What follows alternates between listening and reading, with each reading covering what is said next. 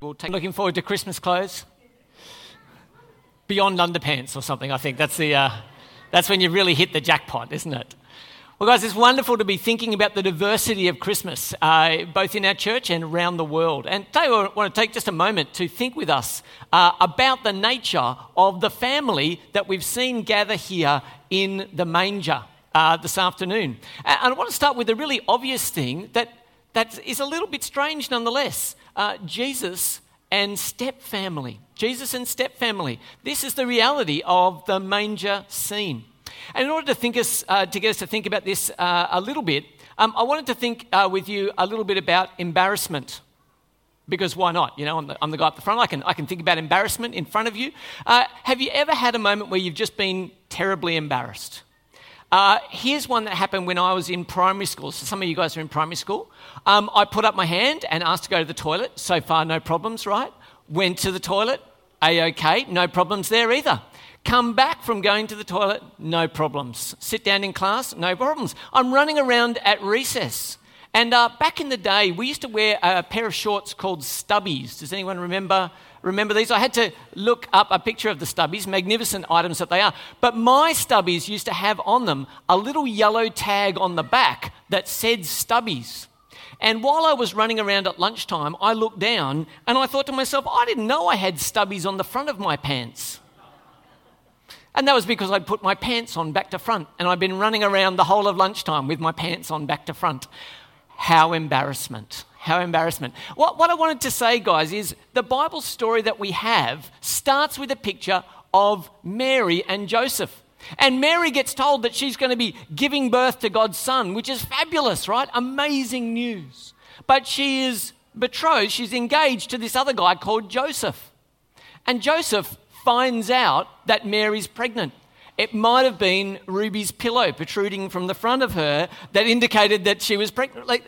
There she was. Mary was pregnant. And I want you to understand, guys, that in this day and age, the day and age of Jesus, Mary's baby was awkward because they hadn't had the wedding yet. And so there's Mary, and she's got quite a lump, a big pillow, but it's actually got a real baby in it. She's there, she's pregnant, and everyone would have been going, tusk, tusk, tusk, what did you do, Mary? And saying to Joseph, you're not really looking after her very well. Let the adults in the room understand. You right, adults? And so it would have been very, very awkward for them. And yet, in God's mercy, an angel comforted Joseph. You see, God could have just said, Joseph, suck it up. That's your job, right? You've just got to get on. It may be awkward. It may be embarrassing. But God loved Joseph. And he knew he was giving him an extraordinary task to be father to his son. And so what he did was he sent an angel. And the angel comforted Joseph and said, everything isn't off the rails. This is actually a heavenly, holy plan, and you're on the right track. Love my boy and care for him as your own. There's a reality, a beautiful reality to this family right at the start. And so it's worth saying Joseph was stepdad to the Son of God. There we have the Holy Family. Now, the second thing I want us to see is Jesus and true family. And we're going to be perhaps a little bit surprised about this. In order to get to this idea, I want to just see if anyone here has had the opportunity. You've gone to school, you rushed out the door with your bag over your shoulder, you get there and you have to try and present your homework. And so you reach into your bag and you have this face here. Oh no, I have to come up with an excuse because my homework's not here. What do we say if our homework isn't here? The dog ate my homework. Even if you've got guinea pigs or chooks or whatever, right, doesn't matter. Perfectly serviceable explanation, the dog ate my homework, because you haven't got it. You've actually forgotten something that was very, very important. And I want you to see here that Mary and Joseph forgot something that was very, very important. It tells us at the end of Luke chapter 2 that Jesus, when he had grown up, went into Jerusalem, to the holy city, with his parents. But they didn't go on their own. They went with all the families from their villages. And if you've ever gone camping with other families, right, the kids disappear, don't they? Someone nod their head and say you understand this. When you've got groups of families together, the kids just disappear. And when you leave, you're kind of going, I figure they're with so-and-so and so-and-so and so-and-so. And that's what they did.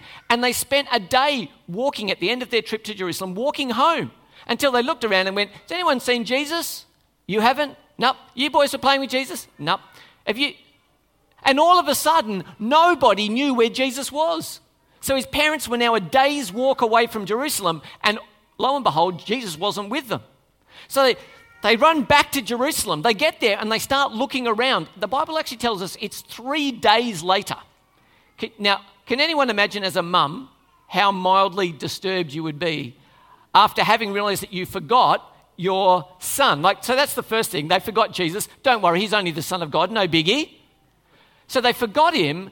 And then what they did was after 3 days, they went into the temple and they found Jesus and he was sitting down. And he was talking to the teachers of the law, the smart, wise, religious people. And he was asking them questions. And everyone who was watching the scene was going, there's something extraordinary about this boy.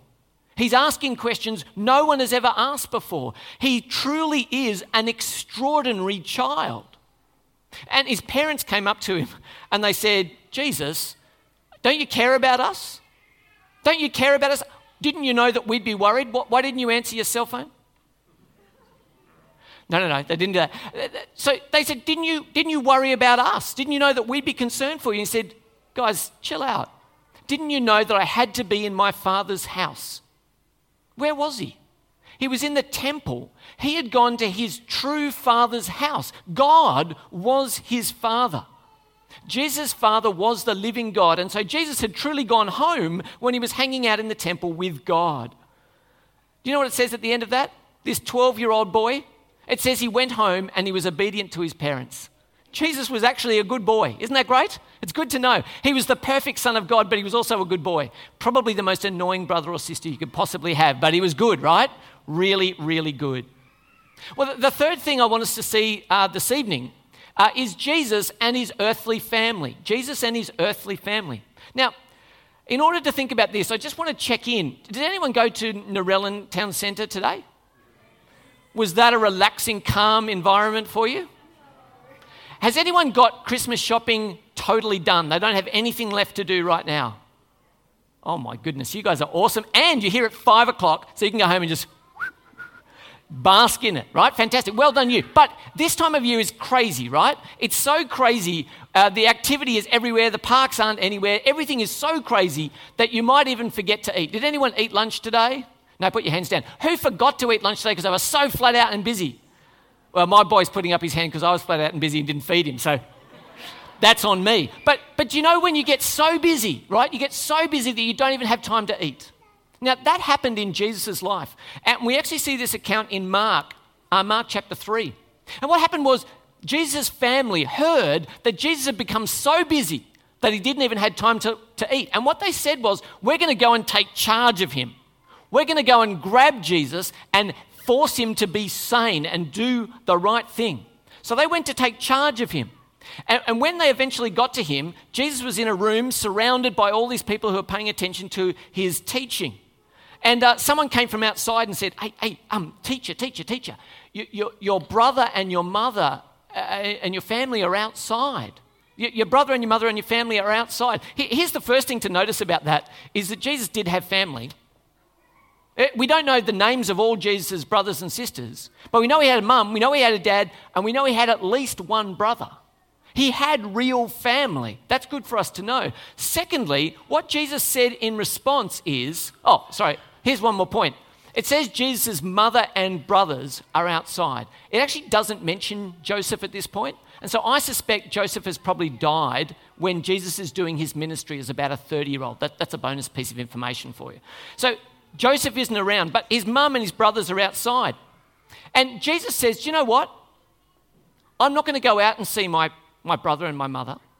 I'm not going to go out. He looks at the people around him and he says, do you know what? Anyone who does the will of God is my brother and mother and sister.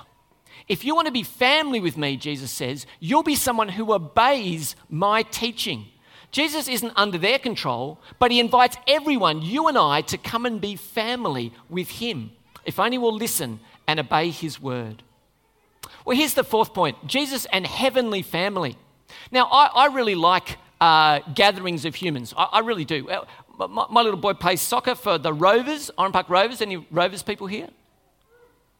Wow, they are enthusiastic supporters. That's all I can say.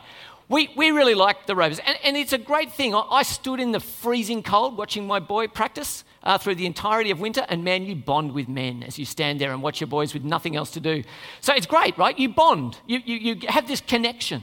But Jesus doesn't offer us a soccer club. Jesus doesn't offer us a soccer club. Don't you want to know what the end of the story is? Don't you want to know what the end of the story is? Have you been to the end in the Bible? I know you'll know the start. In the beginning, God created the heavens and the earth. But what's the end? What's the end? My sister tells me when she reads a book, she always goes to the last page and reads the end of the story. I'm like, what are you doing? She says, I can't stand the ambiguity of not knowing what happens at the end. I'm like, that's the whole point, surely, isn't it? Or have we got any end people here? No, so here's the thing. Okay, a couple. I see those hands. So here's the thing. Don't you want to know what the end is? Well, at the end of this book, in Revelation chapter 7, we actually get a little picture of what the end is. After this I looked, and there before me was a great multitude that no one could count, from every nation, tribe, people and language. They were standing before the throne of God and before the Lamb. They were wearing white robes, holding palm branches in their hands, and they cried out in a loud voice, "Salvation belongs to our God who sits on the throne." See, what's the end point? The end point for Jesus is family. A multicultural family from every tribe, every language, every nation, all drawn together around Jesus.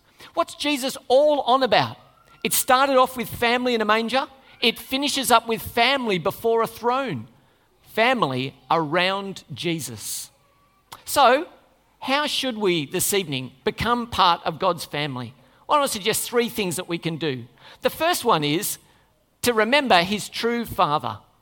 Jesus says, if you honour me, you honour my Father in heaven. So if you love God, I want to encourage you to love Jesus. Don't forget who his true Father was. Thirdly, I think we need to repent. A whole lot of us would like to have Jesus in a box. You know, that's what his family came to do. Jesus, you're out of control. Can I just put you in a nice little box that'll be comfortable for us? Don't make us feel uncertain.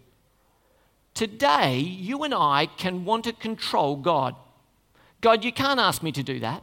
God, don't remind me about that. God, if you'd only... And what we're trying to do is we're trying to put God in a box. And for you and I, we aren't God. And trying to put him in a box is the wrong way. So we need to repent. We need to say, I'm sorry, God, for trying to control you. Thirdly, and lastly, I want to encourage you this Christmas to receive the gift of family. Jesus has come that you might be part of his multicultural family at the end. And today is a great day to say, Jesus, you know what? I'm looking forward to a bunch of Christmas presents tomorrow, but the best present came wrapped in swaddling clothes. It's the only place you'd ever hear that word, isn't it? Wrapped up in cloths and lying in a manger. That's the best gift, that you and I might be in relationship with the living God. Well, let me pray. Heavenly Father, I thank you for reminding us that your Son, your precious Son, came into the world. I pray, Father, that you might lead us to recognize when we try and put you in a box and to say we're sorry. Heavenly Father, I pray that we might long for the gift of Jesus and be included in your earthly family. For we ask this in his name. And everyone said, Amen. Fantastic.